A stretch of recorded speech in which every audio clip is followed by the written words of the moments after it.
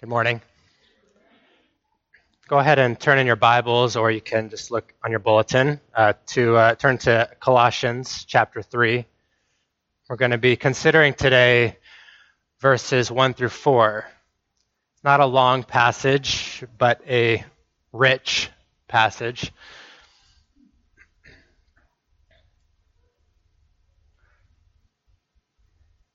Hear God's word. Colossians 3, verses 1 through 4. If then you have been raised with Christ, seek the things that are above, where Christ is, seated at the right hand of God. Set your minds on things that are above, not on things that are on earth. For you have died, and your life is hidden with Christ in God. When Christ, who is your life, appears, then you also will appear with him in glory. Please pray with me. Our Father, we ask now that you would awaken our hearts, warm us up to the realities of glory, of heaven, of your kingdom, of Christ, our Savior. Lord, help us now to hear what you have to say to us through this passage. Give us soft hearts, convict, rebuke, encourage, delight us. We pray. In Jesus' name, amen. I'm not sure you are aware, I assume you are aware, but the chapter divisions and verses in your Bibles are not inspired.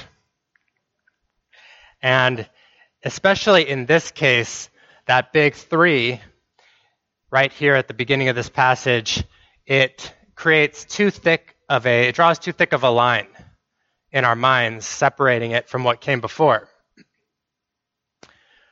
Paul is simply continuing what he has been talking about, what we looked at last week. He's simply resuming what he's been saying and how he had previously identified and exposed the whispering voices of self-made religion. In verses 16 through 23, a do-it-yourself religion, as we looked at last week, a merely human kind of religion, right? Mere do's and don'ts, mere ritualism, self-imposed sacrifices, afflictions, and penances to somehow prove our superior devotion to him, the fetishizing of mystical experiences that draws our attention away from Christ and draws other people's attention to ourselves when we boast in these things and seek these things. They're distractions, turning us away from the head. These things puff us up with spiritual pride. This is what mere religion does to us. It distracts attention from the true head, which is Christ. It divides the body over superficial matters. And it doesn't touch the inner corruption of the heart. Rather, it feeds it. This is what Paul has been saying, that he's been exposing mere religion as a kind of religion band-aid that we may be tempted to put upon spiritual heart disease. And Paul has already intimated that what we need is nothing less than union with Christ. Nothing else will suffice. There is no other remedy for us in our situation as fallen sinners in desperate need of life. We need to be united with God in Christ. And this is what Paul says it means to be a Christian. This is actually his most common description of the Christian. It is one who is in Christ. Those who are with Christ. Those two ways of speaking they're basically synonymous. They go together. To be in Christ or with Christ. To be with Christ is bound up in what it means to be in Christ. A Christian is one who is united to him. We are bound up with him. We are engrafted into Christ. And because we are so united to Christ by the Holy Spirit, all of the riches of his person and work, his life, death, and resurrection and ascension are ours. They're applied to us. And so we can actually say, with Christ, I died. With Christ, I was raised. With Christ, I am now. As he lives, I live. This is what it means to be in Christ. And this is why Paul says here and elsewhere, in Philippians he says, to live is Christ. There's no other life for us. And in our passage in verse 4 he says, Christ, who is what? Your life. The imagery that Jesus gives is of branches being engrafted into the life-giving vine. Or as Paul likes to describe it, as members animated by the head, who is the source of life, Christ himself. It is a life-giving union that we have by faith in him. But Paul is leading us now to see that this union that we have with Christ and us being with him now by faith, it actually does something to our lives. It affects us. It infringes upon us in some way. It will and it must do something to our desires and our priorities, what we seek. It has been said, someone somewhere said, that the opposite of love is not hate, it's indifference. It's indifference. And so as we come to this text, we need to ask ourselves, what is it that I'm seeking?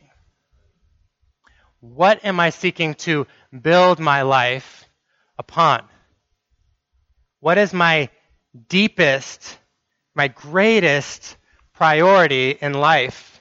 What is the grid through which I see life? These are the kinds of questions that Paul wants us to be asking in this text. Because, brothers and sisters, what we seek tells us what we love. What we're seeking tells us what we love. And so we're going to look today at three things. We're going to consider three things today from this text. What not to seek, what to seek, and how to seek. What not to seek, what to seek, and how to seek. So first, let's consider what not to seek. What does Paul say here? In verses 1 through 3, I'm going to rephrase it to emphasize the negative aspect of Paul's command here, his exhortation. Because, he says, because you died with Christ, do not seek or set your mind on the things that are on earth. What does it mean to seek?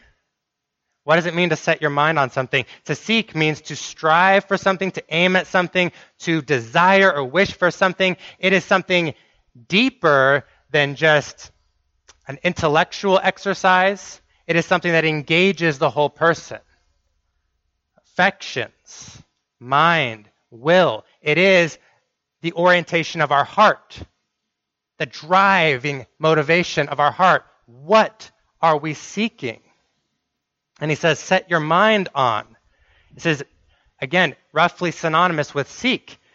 Give careful consideration to, be intent upon this, to side with someone or something. That's what it means to set your mind against something or with something or someone. We see Peter doing this in Matthew 16. When Jesus was going to the cross, Peter said, he rebuked his Lord and he said, may it never be, right? You're not going to go to the cross. And what did Jesus say? You're setting your mind on the things of man. And in doing so, he was siding with who? Satan himself. So Paul says to seek and set your mind not on the things of this earth. So does that mean we should all quit our jobs, stop caring about whether the bills get paid. Stop caring about earthly things. Stop caring about whether the kids get fed or the trash gets out. Right? Stop caring about this planet and all the beauty therein. We know that's not what Paul means. Paul is focusing, as one commentator said, he's saying that we are to actually reject an earthbound mindset. An earthbound mindset. And that mindset gets expressed in two ways that appear at first glance to be opposites, but they're very much related.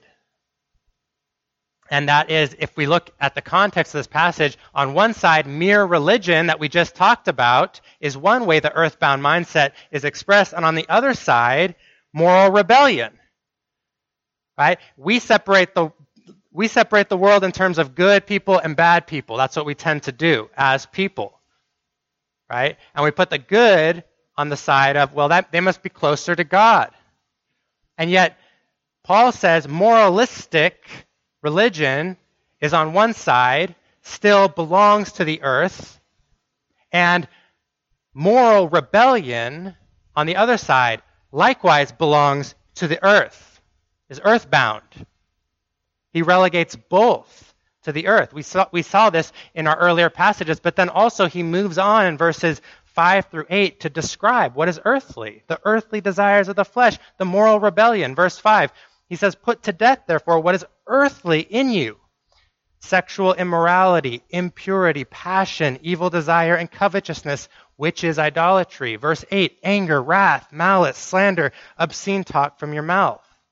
These are the earthly things that characterize the old self and the flesh. They belong to this passing, corrupt, evil age. They're the product of our old identity in Adam, our fallen parent. And so Paul says both mere religion and moral rebellion belong to this world.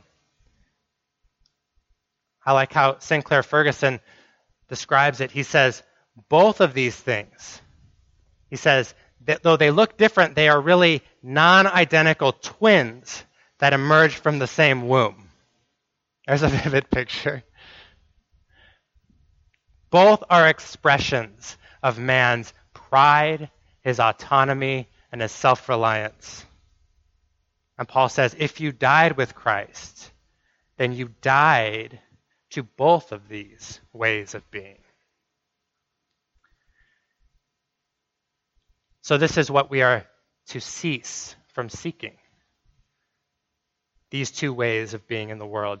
Just as Christ's death cut the cord that bound us to this passing age, so, Paul says, Christ's resurrection and ascension have bound us to the age to come. And that has implications about what we are to seek. So consider what we are to seek. If then, he says, you've been raised with Christ, seek the things that are above, where Christ is, seated at the right hand of God. Set your minds on things above. What are the things above? When I asked my daughters what it meant to seek things above, they gave me some helpful answers. First, answer number 1, sky. Answer number 2, my favorite, blue. Answer number 3, clouds. Right? And we might think, angels maybe. That would be another answer. Maybe dwelling or speculating on, metaphysical, what is heaven? Metaphysically speaking. Let's speculate about it. Let's think about it. Let's think really hard about it. And let's try to enter into those things. He can't mean that, right? Because he just condemned that way of thinking in the previous passage. In chapter 2, verse 18, that those who are seeking to delight in penetrating into the spiritual realm and are seeking mystical experiences, right, he doesn't have good things to say about these people. And so to seek the things above is not to just be inactive in contemplating heavenly realities, whatever that means. Streets of gold, pearly gates. It means something else. He says we are to seek where Christ is at the Father's right hand. That's the language of kingdom reign. That's kingdom language. And so a parallel would be seek his kingdom. In Acts 1, we get a good visual lesson of what this looks like. In Acts 1, when Jesus ascends into heaven, he ascends into the sky and he disappears behind a cloud. And the disciples are completely, enamored with this. Obviously, someone just flew in front of them into the sky, a human, and disappeared with no help from some jetpack or something. He ascended. And we kind of just need to stop and think about that. That's insane. They're looking into the sky. And how long do you think they looked into the sky? Trying to figure out what just happened. And all of a sudden, there's someone next to them and it says in verse 10, and as they were gazing into heaven, it's completely hilarious. These two men all of a sudden stood by them in white robes and said, "Men of Galilee, why do you stand looking into heaven? This Jesus who was taken up from you into heaven will come in the same way as you saw him go into heaven." The lesson here is clear. As the disciples were just previously asking Jesus, when are you going to bring the kingdom? When's it going to appear? When's it going to be manifested? But then he leaves. And the angels appear next to them and say, "Stop staring. Stop standing there. What are you doing?" Right? There is a kingdom work to be done upon the earth. And you are to be participants in it. And so, seeking things above does not mean inaction in contemplating the skies. It means being about God's kingdom now in your upon the earth existence.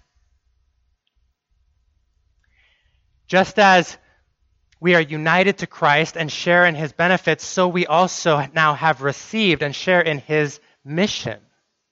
This is what it means to be about the kingdom, to seek his righteousness. It means we are to seek it and present our bodies as instruments of righteousness in the world. And our prayer as Christians, as those who have been raised with Christ, is to be, "Lord, your kingdom come. We long for it. Your will be done." What? On earth as it is in heaven. And so to seek his kingdom is to engage in the concerns and the mission of heaven on the earth. To be about that mission. And first, to start with our own hearts and lives. To say, "Lord, your kingdom come right here, right now, in my life, in my heart, in the way that I am, with my friends, with my spouse, with my kids. In this world, as I go about it, your kingdom come and start with me." Is this the prayer of your life? "O great God of highest heaven, occupy my lowly heart. Own it all and reign supreme. Conquer every rebel power." Seeking the things above means seeking the kingdom. And seeking the kingdom is not disconnected from, but is very much all about seeking Jesus himself, his person. J.I. Packer says this. He says, "The kingdom arrived with Jesus, and indeed one might say that as Son of God incarnate, Jesus is the kingdom of God in person." And so seeking the kingdom means seeking the face of Jesus. It means by faith, walking with Jesus, living your life before his face, in his presence, praying to Jesus, relying upon Jesus, trusting in the grace of Jesus, listening to the words of Jesus that he has spoken, studying the character of Jesus. Seeking the kingdom means having and pursuing a living, breathing relationship with the living Christ. Do you pursue him? His person? Do you love him? His person? Is your heart drawn to him? Do you receive life from him?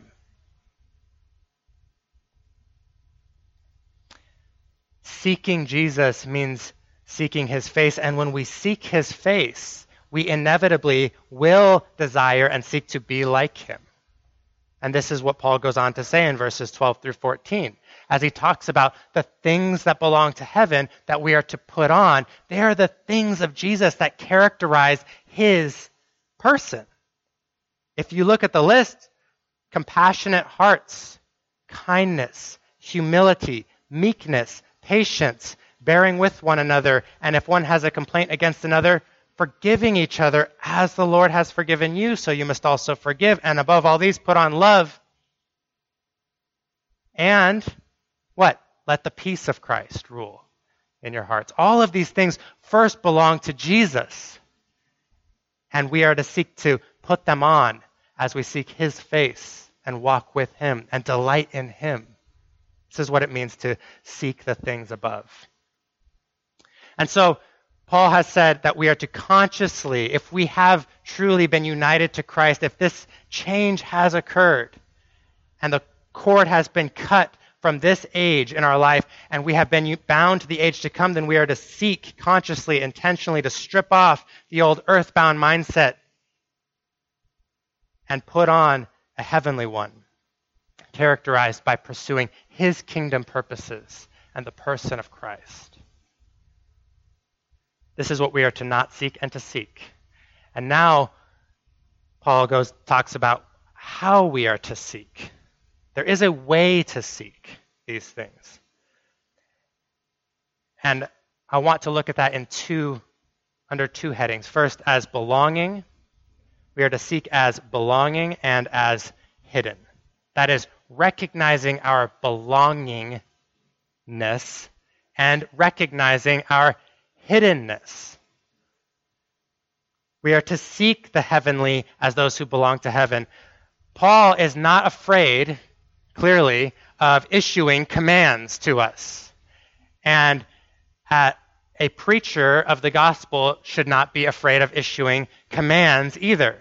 Seek Jesus. That's a command. But Paul's commands are always rooted in who we are and what he has done. Verse 1 says, if you have been raised, which means we could say, because you have been raised, you seek this. Verse 3, set your mind on things above, for your life is hidden now with Christ in God. This is your present reality. You're not seeking to possess it. You do possess it now. Consider Ephesians 2, verses 4 through 6.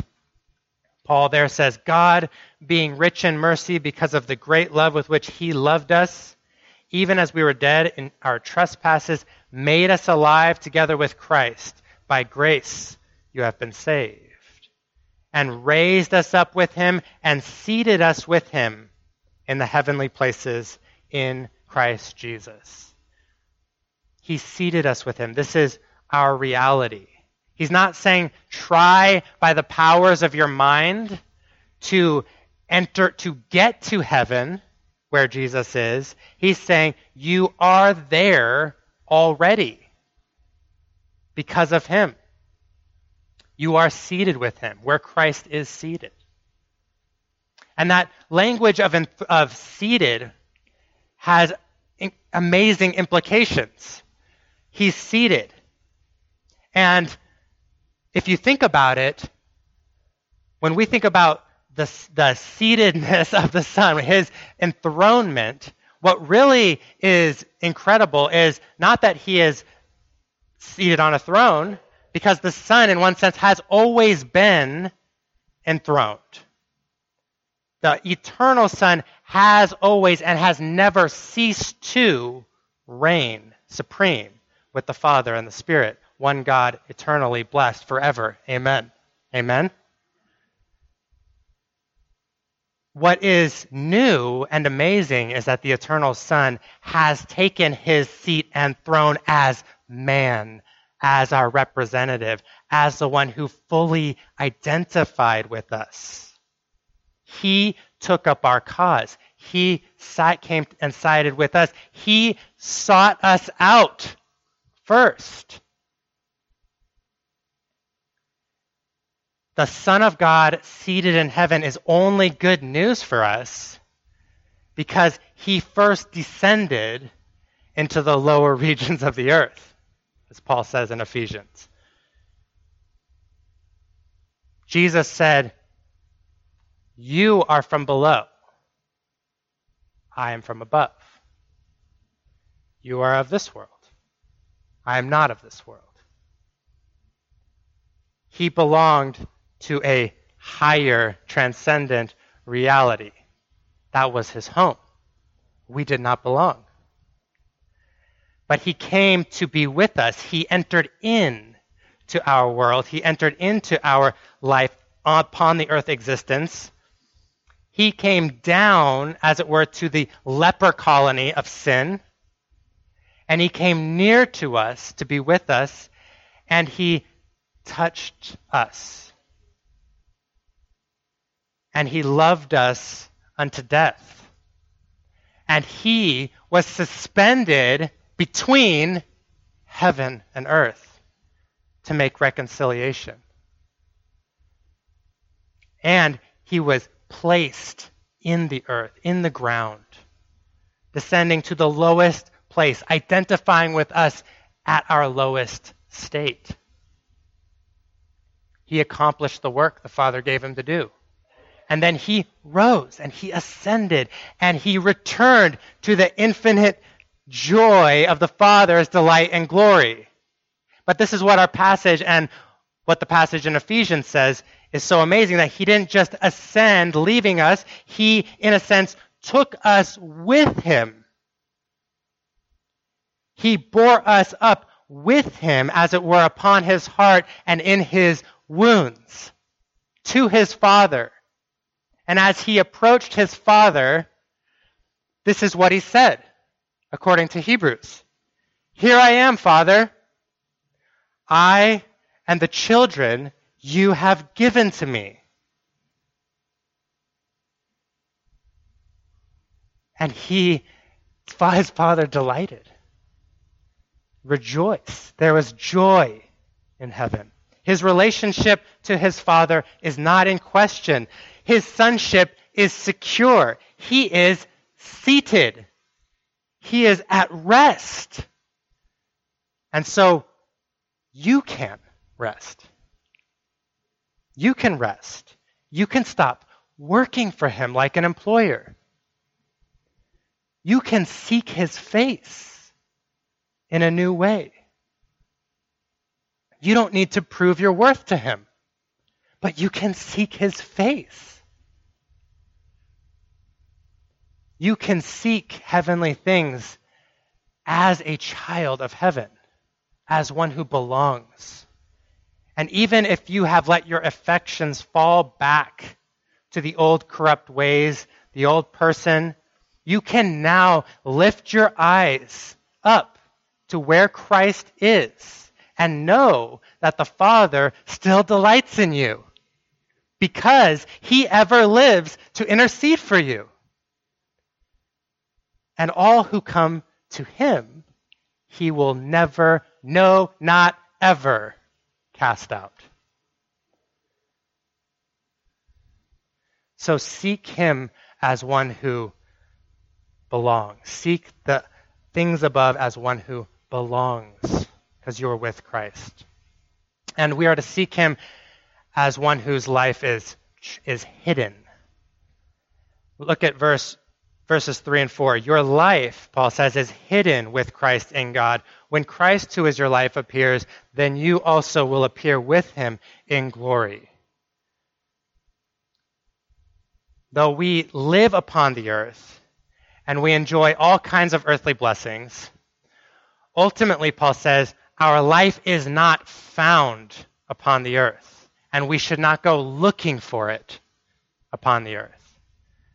And we can hear that word and the call to seek heavenly things and not earthly things. We can hear that as a rebuke,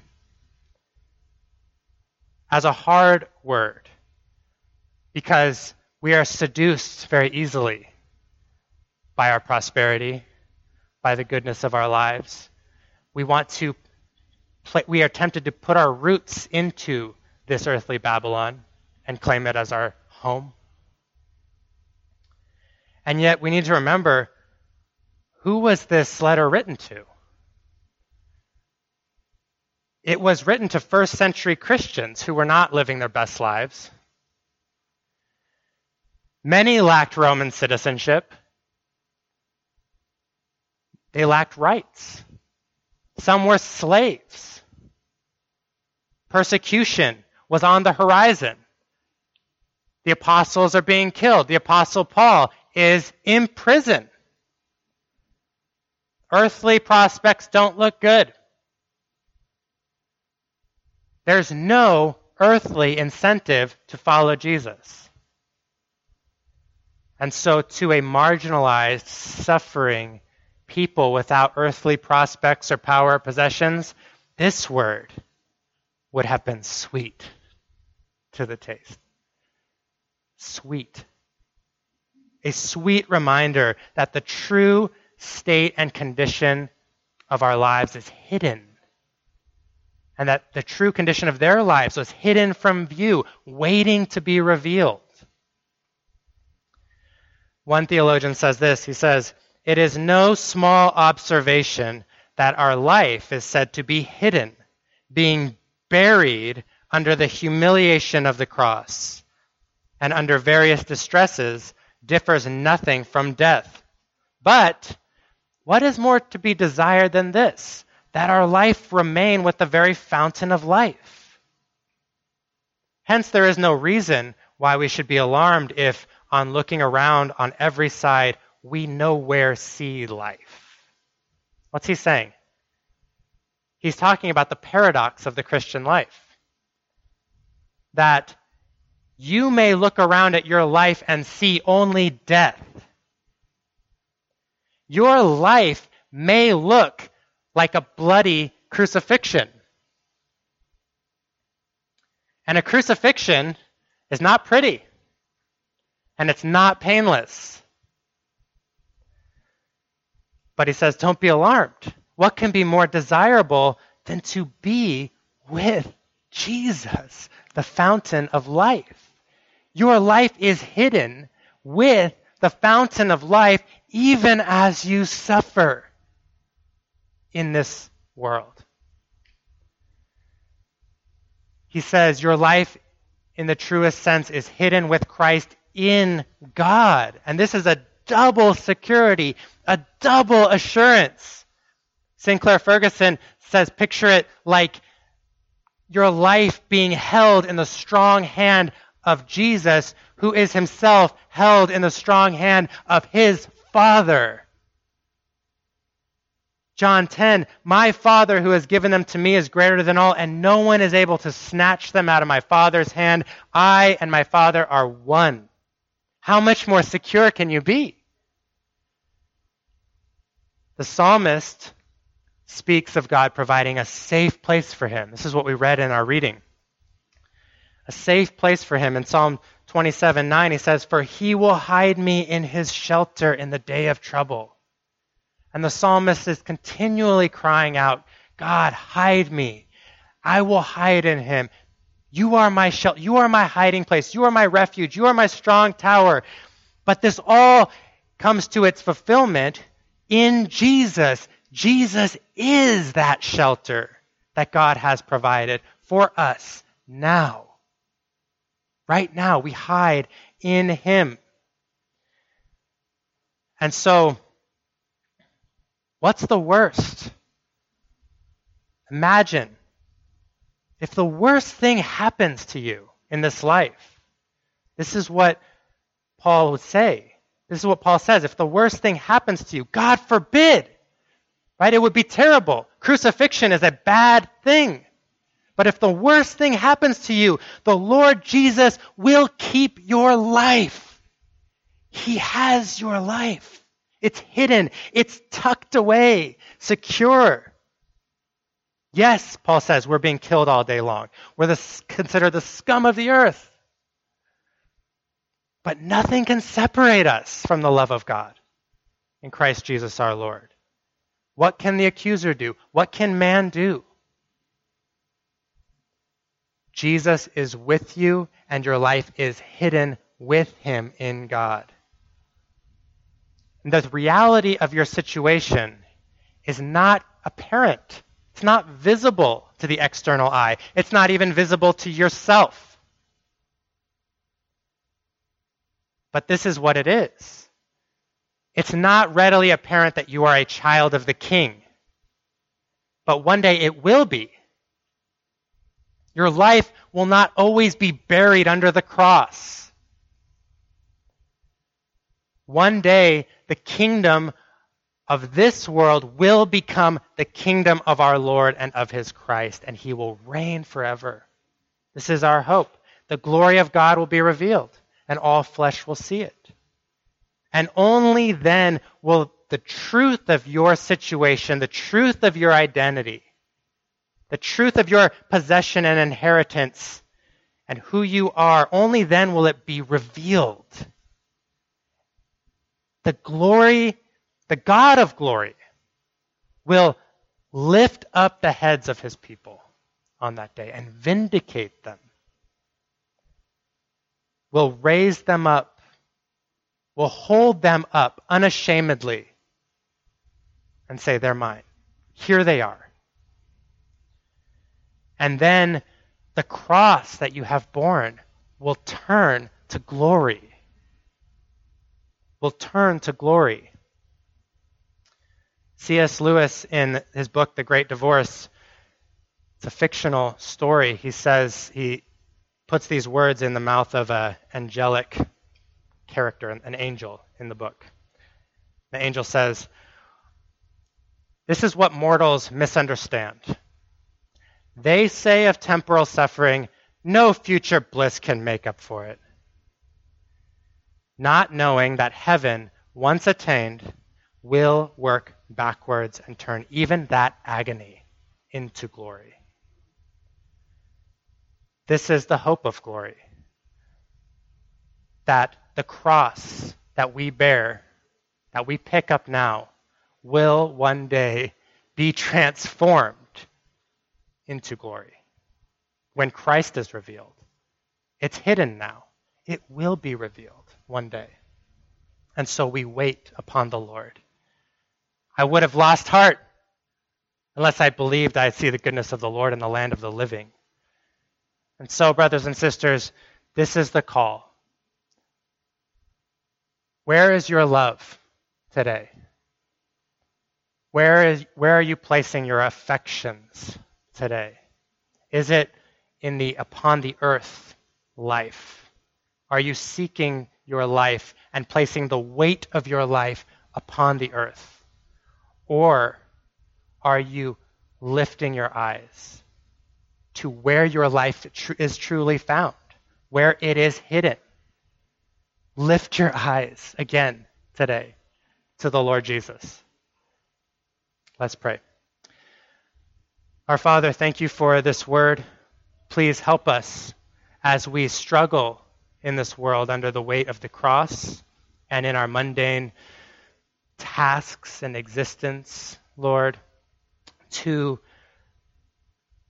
not be disenchanted, to remember the glory of heaven and the hope that we have that one day you will come and make all things new, and you will transform the cross into glory.